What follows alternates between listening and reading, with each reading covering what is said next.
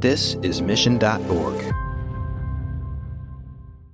I'm Alec Baldwin, and you're listening to Marketing Trends and the Leeds Art Week.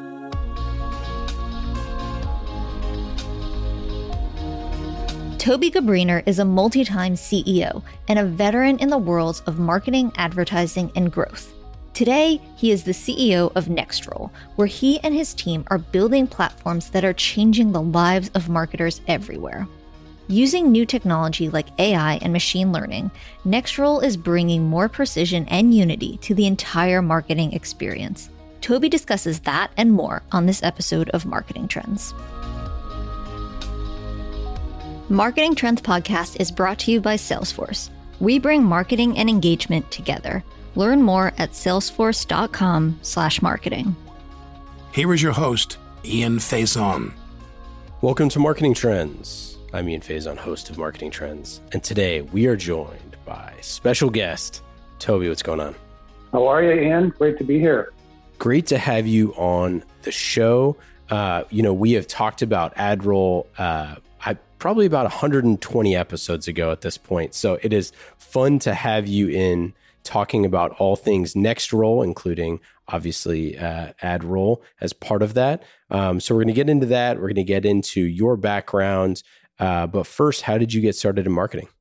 By accident, Ian. I came out of school at the height of the .com craziness in the late 90s and was looking for an early stage company to get involved with. I had a background, got a dual degree, MBA, MSMIS, so I was interested in the connectivity between business and tech and got connected into a really early stage company that was doing some pretty amazing sort of advertising technology more on the creative side.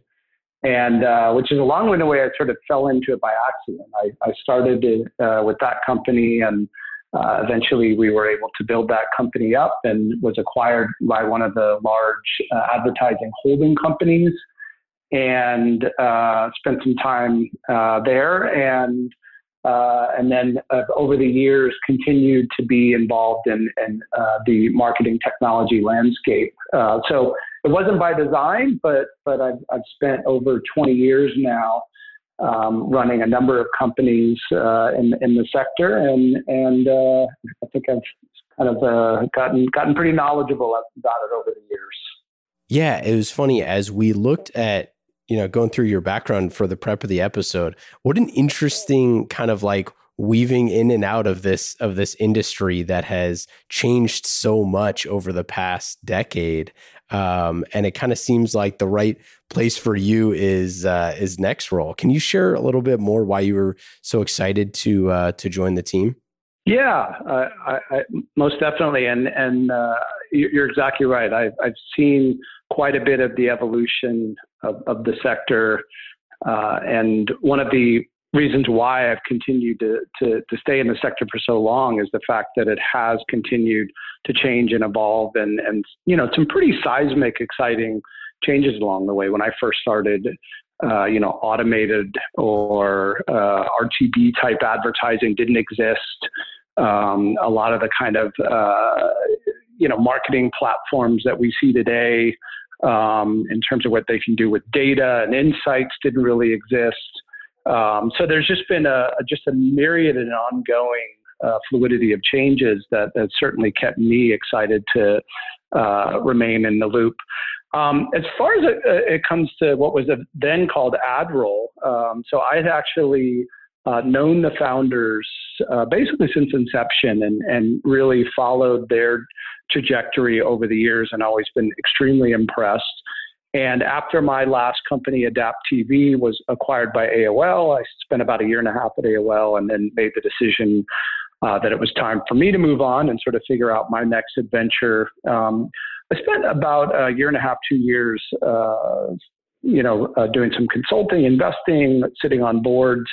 And my predecessor, Aaron Bell, tapped me on the shoulder at AdRoll and said, hey, I'm potentially considering moving on at some point. Would love to sort of handpick my successor. Would you have any interest in learning more about the company And so I came in as an advisor, and it was the best job interview you can imagine. I spent 9 months as an advisor. They got to know me. I got to know the company.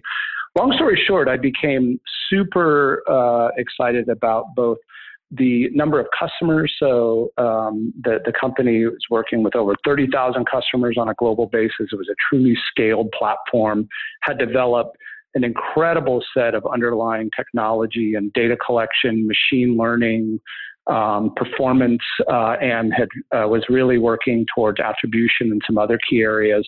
And long story short, I just saw the company had already been very successful in one area, which is retargeting, but was starting to really think of itself as more than just a performance advertising operation, but really a marketing platform for thousands and thousands of companies, tens of thousands of companies.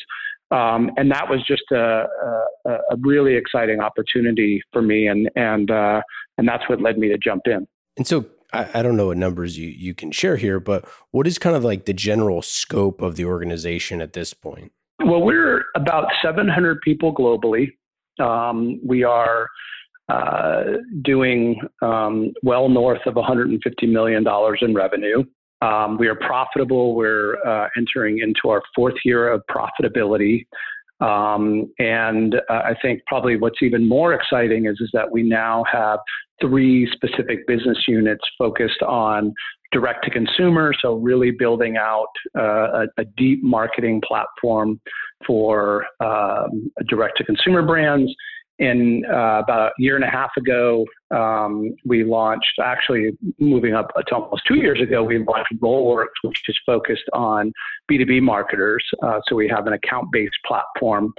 And all of that is built off of the same underlying technology, which is all open API, which led us to have a third business unit, our Nextroll Platform Services, where we have companies that are now building on top of our APIs and able to offer either expanding on their platforms or offer their customers certain capabilities, marketing and advertising capabilities that they don't currently have. So those are kind of the top level. We also have an exciting joint venture with Rakuten in Japan. So our Japanese office is now rolled into that joint venture. So a lot of great momentum, a lot of great things have happened over the last several years. And you touched on a little bit this change from, AdRoll to being Nextroll that you rolled out at the end of last year. What's kind of the impetus for the change? Obviously, you mentioned a little bit that AdRoll was kind of like one thing to one group of people and you wanted to expand that, but it seems like the offering that you have now, like you mentioned, you're targeting different types of CMOs, different types of marketing leaders and developers and all sorts of folks who want kind of that cohesive approach. Yeah. So just taking a step back, as I alluded to, the company, when I entered in a little over 3 years ago, had a larger vision and had been evolving to becoming more than a performance advertising point solution, that we really saw marketing and advertising technology starting to collide together. We had our customer base that was increasingly overwhelmed with all the different platforms and systems that they were using. They were struggling with unifying their data, unifying their channels, unifying their measurement. So we saw a really significant opportunity to start to really expand the capabilities on our platform. And we've been hard at work at that. And I'll talk more about that later in the show. The other critical piece was that, we had organically really grown about a quarter of our revenue. We had originally started out as a focus on direct to consumer, but had organically grown our revenue into the B2B sector. And as I was saying, we had about a quarter of our revenue coming from that customer segment. And what we were finding is that a one-size-fits-all platform really didn't work, that we had customers, while we were selling into marketing organizations, their needs were really starting to become divergent. And while we could use the same kind of underlying base core technology and capabilities, or core platform, if you will. But it was really critical for us to start to go deeper and provide more specific capabilities to our direct-to-consumer customer base and to our B2B customer base. And that's what led us to launch a specific operating or business unit called Rollworks that is 100% standalone, has its own P&L, own product design and engineering, sales organization, et cetera, focus on the B2B marketers.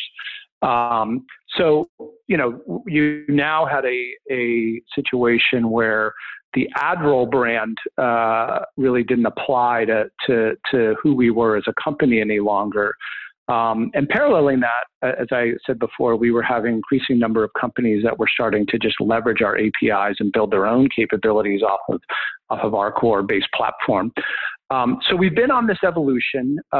We launched Rollworks, as I said, almost 2 years ago. And, in late last year, we felt like it was really time for us to start to have a new brand in market that allowed us to tell kind of the bigger story about the company, both in terms of the platform capabilities as well as the fact that we had different brands in market ultimately. So that's what led to us to launch the Nextroll brand.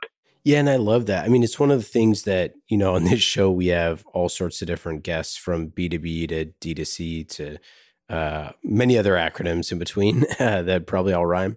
But it is like this clear delineation where you have kind of like the base level skills for a marketer, and then you have all of these other, being customer centric and things like that, understanding your customer journey, all of those kind of like building blocks. But the actual skills required to build a marketing team for these type of companies is so different. And the amount of complexity between the platforms and channels and everything truly builds in complexity every single year to the point where it kind of seems like there are just so many options. It makes sense to me why you would kind of split those two things. And I'm curious, we'll start with D2C. What were some of the insights that you have been seeing from like what D2C marketers, like how are they different? How are the things that they require, unique and differentiated? Yeah, it's a really great question, Ian, and I think you're spot on that the sort of how the needs and the componentry that's required starts to become fairly divergent when you go deeper into direct to consumer and B2B. Let me start with, though, there are some real similarities, and it's one of the reasons why we're super excited about our model, which is that, as I said before, the one aspect, or I should say the three aspects of that are similar across both direct to consumer and B2B marketers is this need to unify data, unify channels, and then unify measurement.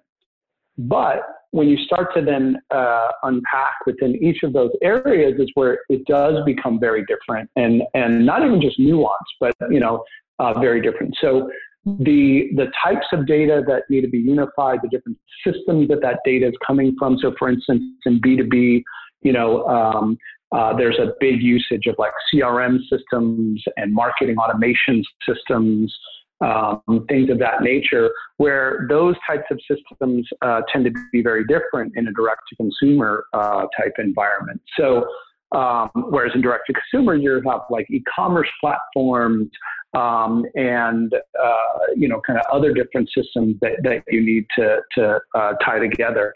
So that's one there. Then as you move into areas like the different channels they operate in, and then in the measurement. So for channels, like events, for instance, is really big for B2B marketers, not as big for direct to consumer, right?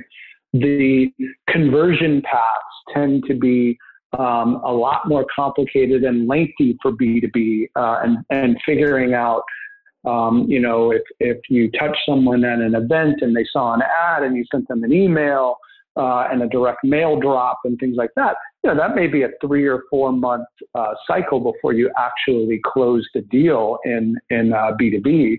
Whereas in direct to consumer, there tends to be less consideration, faster purchase cycles, things of that nature. So all of those things require different operating systems on some level. So again, being able to use the same kind of base underlying capabilities, but how those capabilities are manifested start to become quite divergent on a go-forward basis. And that was something that we really recognized. And if you were to go into the Rollworks platform and the Admiral platform, they would feel very different to you in terms of a lot of the capabilities. However, if you took a bigger step back, you would say, wow, well, they actually are kind of doing the same thing for the marketer, but just in a very vertical focus or segment focus, if you will. Yeah, I mean, it makes a lot of sense. Ultimately, it's like the classic. I think people are talking about more now, the B to H sort of thing, right? It's like, it's always a human at the end of the transaction. It's just like, a bigger price or a different sort of thing. Your stakeholders might be your family or your friends or whatever versus your colleagues or finance or IT or whatever. I think that is ultimately true, that you have to get to the root understanding of why people are buying your service or what they're looking for, rather than kind of just shoving features at them, which is probably what all marketers are looking for. But at the same time, part of this is that, reach is a commodity now. Like it's really, really expensive, but it is a commodity. We more or less know we can reach everybody in some way. It's just really expensive. Whereas, 20 years ago, that wasn't the case. I'm curious, like, how does that kind of frame your thinking about like the next phase for CMOs and marketing leaders, knowing that the price in which you reach people is now more of the metric that you need to optimize towards versus figuring out the right channel to maybe reach the right person, if that makes sense? It absolutely does. I mean, this is why the rise of machine learning is so critical. And I'll give you a great stat, which is like, and I don't have in front of me exactly the study that this came from, but the study looked at the ROI of personalization. What it found is that for every dollar invested in personalization, you got a 20x return on that. And so it speaks to the importance of being precise in how you allocate your dollars. And if you think about it in B2B, it is particularly when you have like long sales cycles and what they have different types of companies who are part of your target account list, where they are in their buying cycle is pretty critical. I mean, you don't want to allocate a lot of dollars towards personas within a target account that may be 6 months away from actually ready to buy, right? You may say, well, I need to allocate, a certain percentage just to make sure that we remain on their radar. And as they get closer to the buying cycle, that we are part of the consideration set. Whereas if a company is really close to and ready to make a purchase, well, then you want to be more heavied up with your allocation and your dollars, right? Because you're likely to get a higher ROI. So the usage of data and machine learning is now become so important within a marketer's tool bag or arsenal, if you will. And that's an area that as a company, we've been hyper-focused on. So if you think about, pretty much those capabilities kind of underlie our entire platforms, or our two platforms that we offer ultimately. So you're exactly right. It is, we live in an age now where it's not just about reach, it's about precision. I love that 20x stat. We'll have to try to find it and run it. Yeah, I'll as a follow-up, Ian, I'll send that over to you. It's like one of those things, of course, right? Like, I think that's a lesson that we've kind of been talking about on Marketing Trends for a long time, is like niche down into your audience, into your segments, into those sort of things and help your customers differentiate themselves as much as possible. Do you think that there are things that you're seeing, best practices in personalization right now that are kind of at the cutting edge? And maybe this is a good time to talk AI and machine learning and expand on that. Yeah, I mean, this is an area that, as I alluded to, that I think is really become a cornerstone for good marketing. And by the way, that doesn't preclude or diminish the importance of smart creative, right? I mean, you have to break through the clutter. You have to, and it really is a combination. But and I hate to be cliche, but figuring out the right time to show the right message it really does work, and we've seen that time and time again. It's sort of the underpinnings of our entire philosophy of being as a company. I think that machine learning and AI are now starting to permeate into lots of different aspects of the marketing stack. I mean, we use it from everything to figure out and be predictive on segmentation at the front end. So as we learn more about how certain activities are impacting conversion or sales or important engagement signals, we're able to then have the ability to make smart segments on the front end, all the way through. If you think about, not only understanding high value customers but also customers that are getting ready to churn, or customers that you can upsell at a certain time, or the types of products that you should upsell, right? So there's just kind of stage setting of understanding customer segmentation. Then there's machine learning applied to figuring out the right timing and the right channel and environment and budgets that should be used within different channels. Machine learning is applied. And then on the finally on all the way on the measurement side, machine learning is really important to sort of data-driven models to understanding attribution and things like that.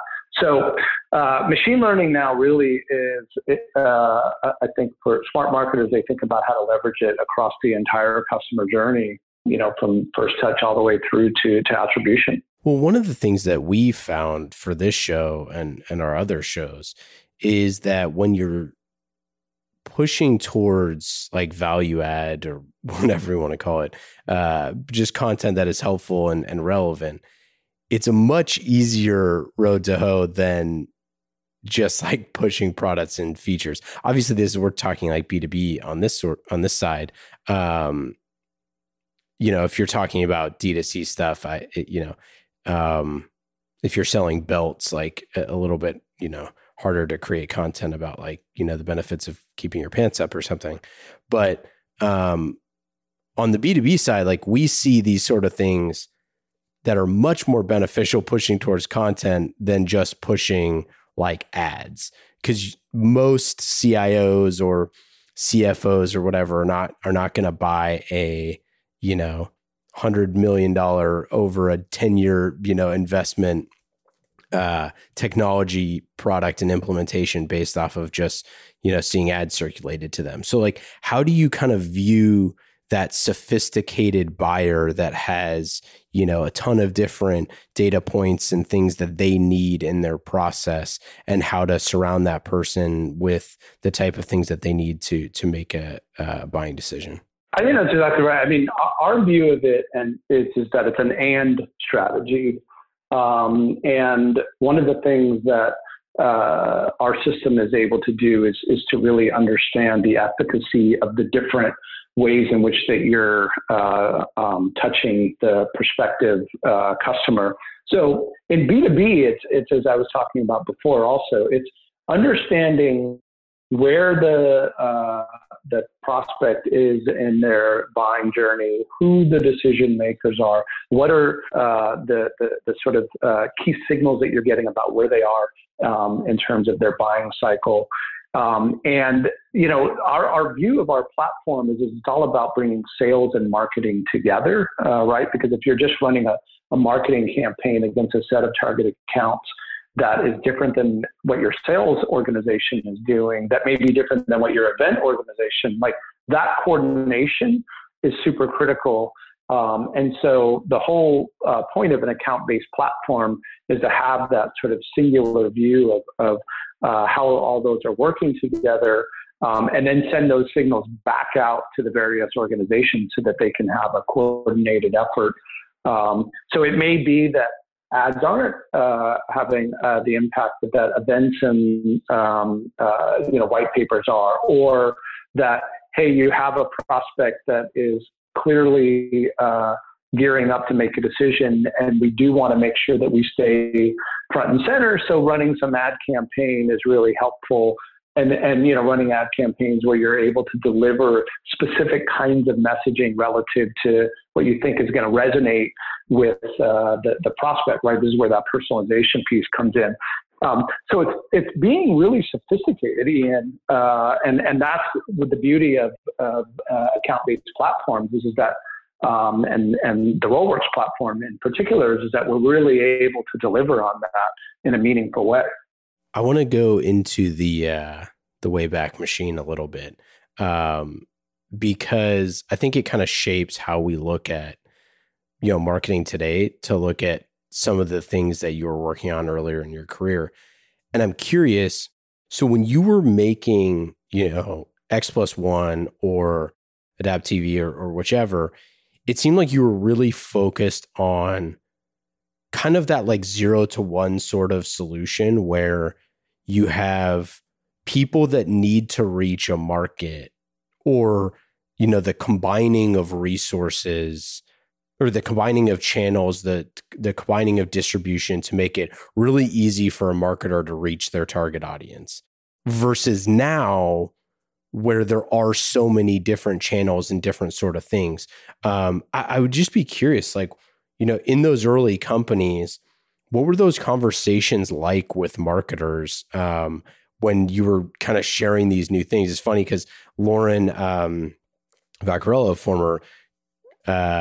she was formerly at AdRoll and obviously is a co-host of Marketing Trends when she's not surfing. We used to talk about AdRoll stuff, back, and how, part of the reason why she was so excited to join is like the impact that she could have with marketers was like huge in those early days, because there just wasn't as much stuff out there.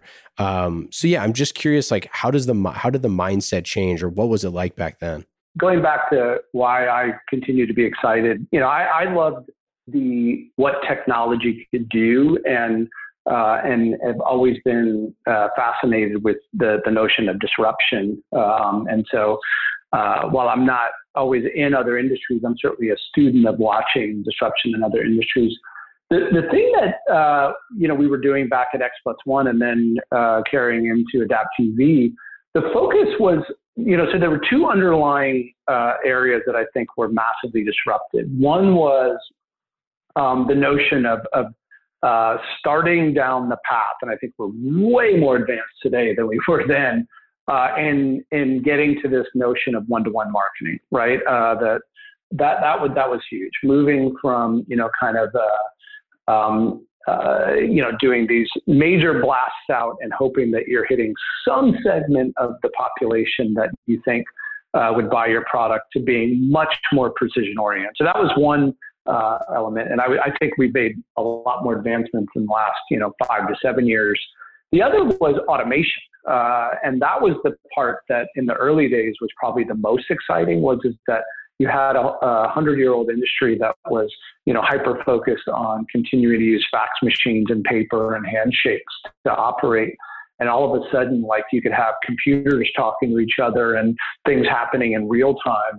And it's super exciting back in those days. And then with Adapt TV, we were really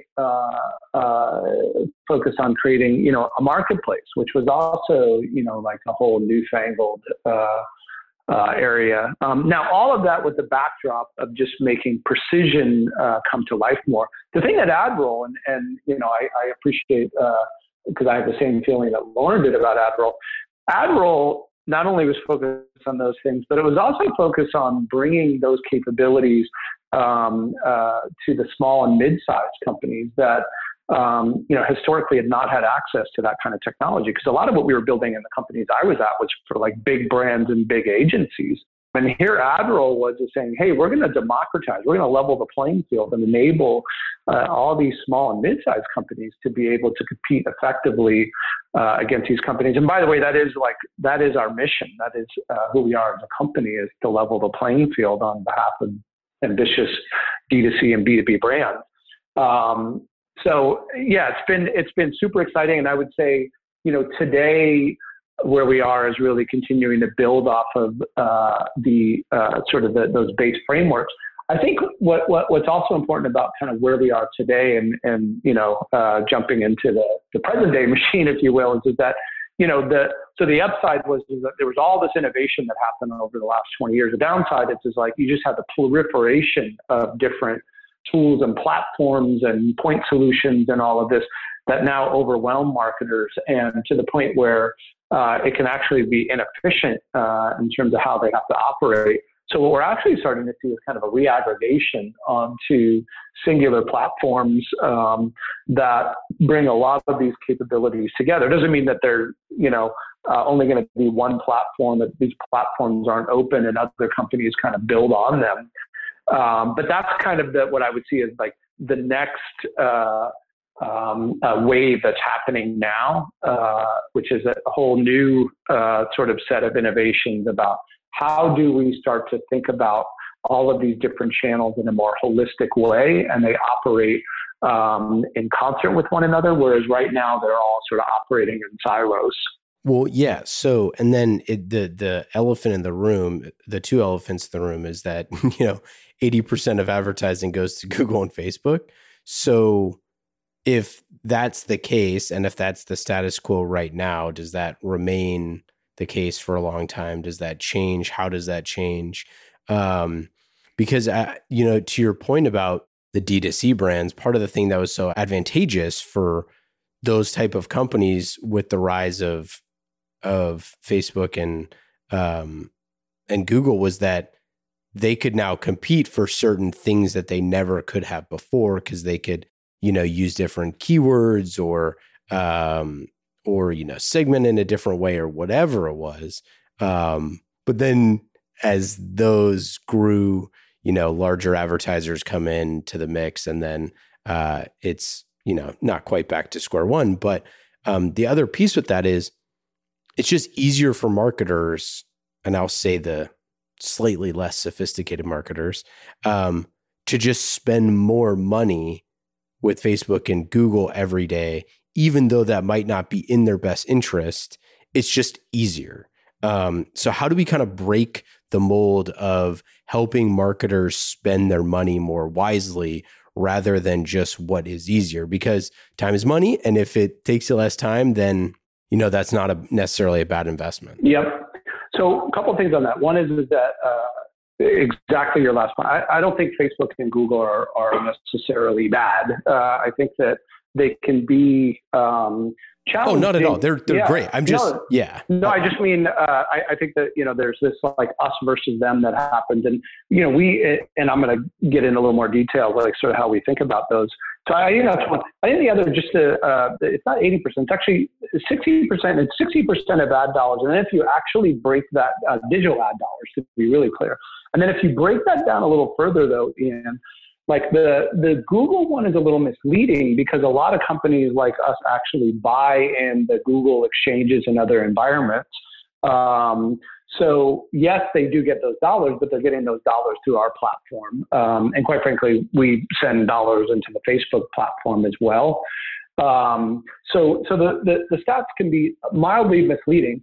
The other point I think is important is like within the digital advertising bucket, 40% of $160 billion TAM is still, and that's still growing. It's pretty good, because there are just fewer companies now that are playing, and you're seeing companies like The Trade Desk and others that are being successful. It's from our point of view, though, as we've expanded into other channels. So just so you're also clear, like email is a growing and bigger channel for us. We also are starting to connect into other channels like direct mail. And then, a lot of the other walled gardens that are popping up, the Pinterest Snaps, Twitters of the world and things like that are becoming really critical. Anyway, so we really are looking at through the lens of like, we're an enabler into different channels ultimately, of which, and by the way, LinkedIn is a big one for B2B. So I think we don't see this as this is sort of like this vortex. And when we think about sort of threats to our business, we actually don't think of Google and Facebook as big threats. They are, to your point, there are certain brands that make sense for them to kind of heavy up. But the companies that we tend to work with are ones that are using kind of multiple channels, are a little, and they're interested in sort of understanding their customers.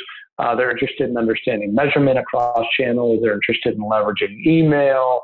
So long-winded way of saying we're pretty diversified at this stage of the game.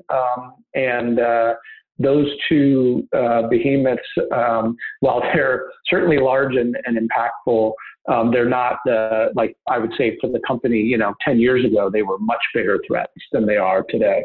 Yeah. And I don't even mean from a, necessarily competitive standpoint. I mean, Marketing Trends, the podcast, is agnostic. But what I mean is more about if our goal is to make marketers better, to spend their money more wisely, and to leverage opportunities and be opportunistic, then I think spending more money with Google or Facebook may or may not be the right call. I just mean that like we see the rise of like a lot of MarTech and different sort of things like that. But what Facebook and Google have allowed us to do is, like I said, just be like slightly lazier. Like if they're the casino and there's no clocks on the wall, then, and you're playing $25 limit blackjack. Okay, this is a great example. You're playing $15 limit blackjack, and then they make it up to, now it's up to 20, and now it's up to 25. I could walk across the street where they have $5 blackjack, but I already have my seat, and I don't know if there's going to be a seat open over there or whatever, even though it's way more advantageous to go across the street. And kind of my thing is like, if we're trying to be good stewards of like, what can marketers do to optimize their spend and create high yield opportunities, then I think that, leveraging different tools and figuring out what is the right way for your company is really exciting to me. And I like how you're positioning and saying that, being an enabler of finding the right thing is what you all kind of want to do. Yeah. And what's interesting along those lines, and I agree. I mean, there are absolutely going to be some companies that are lazy. Although I'll tell you, when they stop getting lazy is when they see CPMs, on Facebook starting to rise, or they see that they don't control or have relationships with their customers anymore because those platforms are starting to move into that. And there's a lot being written and talked about, and we even see customers who sort of have a backlash because they get nervous about being able to control their destiny on a go-forward basis, or as I was saying, Facebook become prohibitively expensive because you've got if you're in the D2C world, you've got now the big brands who are trying to act like the up and coming brands that are starting to spend into Facebooks, and so they're driving up prices for the same prospects that you were able to get at half the cost, a year ago, kind of thing. So now it's forcing those D2C brands to look at different ways in which they're operating. So all fascinating stuff for sure. And we've seen where a year and a half, 2 years ago, Facebook was like all the rage for all of our customers. Now they're becoming a lot warier of that.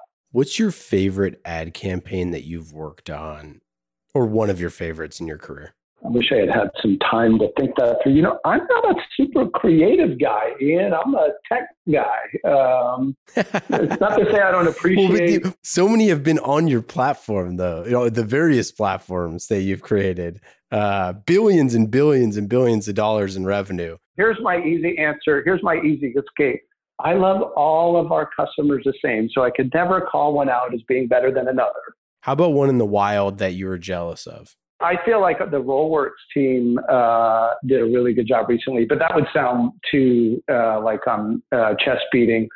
No, that's okay. You can share that one. Well, that one was really good. We were had a presence and did a sponsorship at a B2B conference a couple of weeks ago, and the team did two things I thought were really cool. One is that they took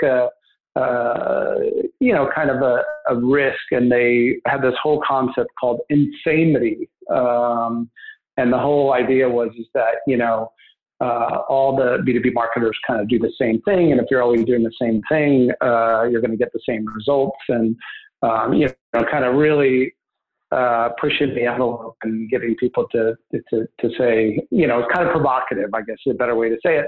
And then all of the aspects around it. So they had like T-shirts that said, this is marketing swag, obligatory marketing swag on that. And they did like air fresheners rather than, kind of pens or so, you know what I mean? They like totally tried to mix it up and had a whole bunch of fun things around that.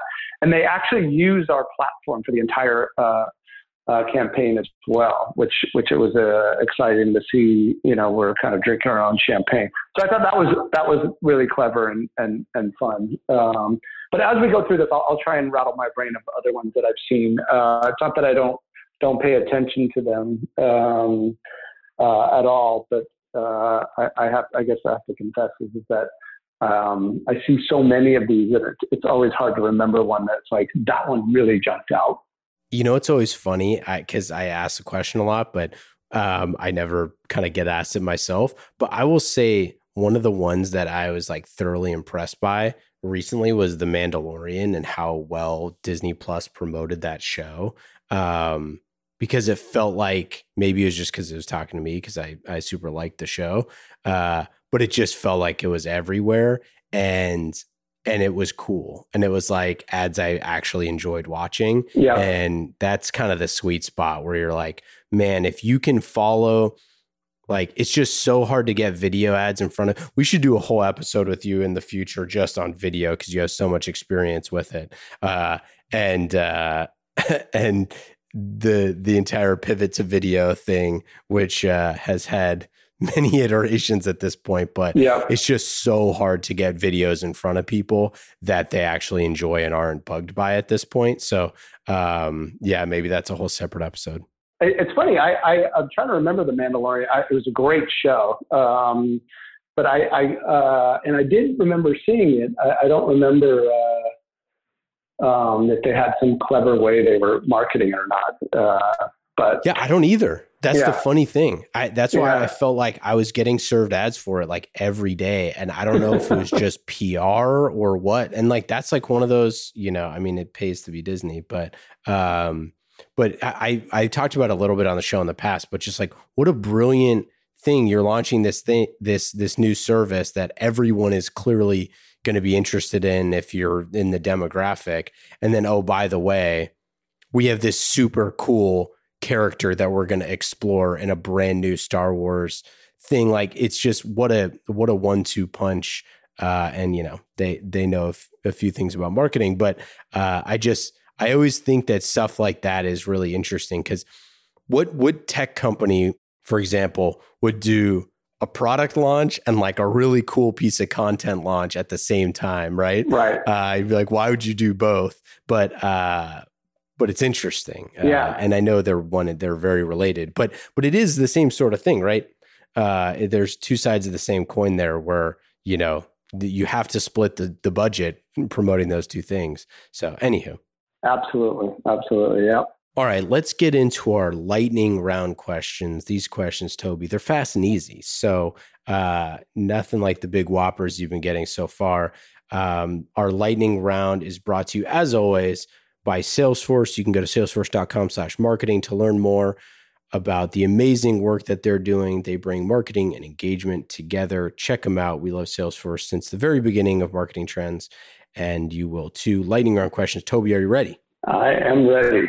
Number 1, what app on your phone is the most fun? It's probably not my most fun per se, but probably one that I do enjoy is ticking off. I use the new Microsoft To Do. So ticking things off my to-do list, Ian. That is definitely fun. What is your hidden talent or passion? I don't know if talent, but I'm passionate about health and exercise. What is your favorite podcast, book, TV show that you've read or listened to or watched recently? You know, the book that has been really impactful of late is called Stillness is the Key by Ryan Holiday. I haven't checked. I didn't know that he came out with a new book. That sounds great. What is your favorite thing to cook or eat? Well, my favorite thing to cook and my favorite thing to eat are two separate things. My favorite thing to cook is I do a very delicious, and I do it almost every morning, an omelet with spinach and other vegetables. But to eat, I would say my wife has recently discovered how to make plant-based hamburger. Sounds bizarre, but we've gone all plant-based. So we've been on this interesting journey around culinary delights that are outside of meat. What is your best advice for a first-time CEO? I would say that it is surround yourself with really, really talented people.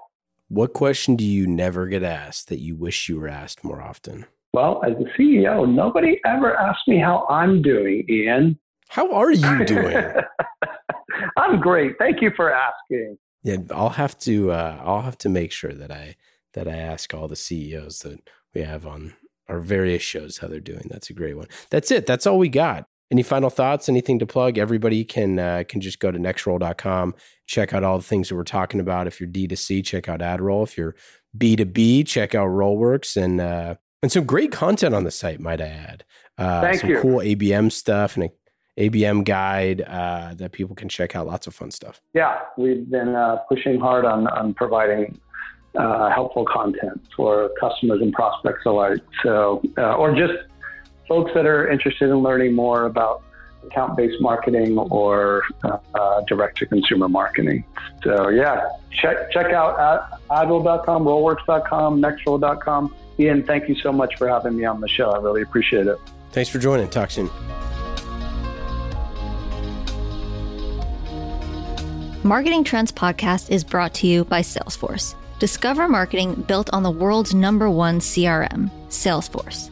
Put your customer at the center of every interaction. Automate engagement with each customer and build your marketing strategy around the entire customer journey. Salesforce. We bring marketing and engagement together. Learn more at salesforce.com/marketing.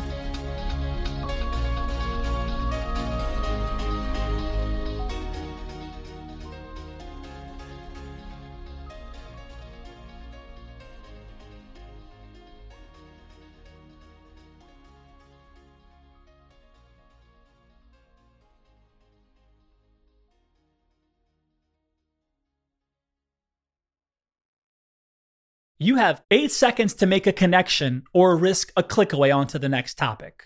The difference lies in your ability to deliver relevant experiences to your audience across devices and across channels. But delivering on a really great experience is impossible without the right people and the right technology. You've got the right people, but your technology choices will make or break someone's experience with your brand. At the center of gravity of your digital experience, Brightspot Content Management System can deliver relevant content, personalized experiences, and cross-channel synergies to create unforgettable brand experiences, so you can be a bright spot in someone's day. Head over to brightspot.com/marketing trends to find out right now. From global crisis to hunger relief efforts, the messages you deliver save lives, inform important decision-making, and help keep communities safe and sound. The speed and scale of your content needs to be delivered faster and on a much larger scale.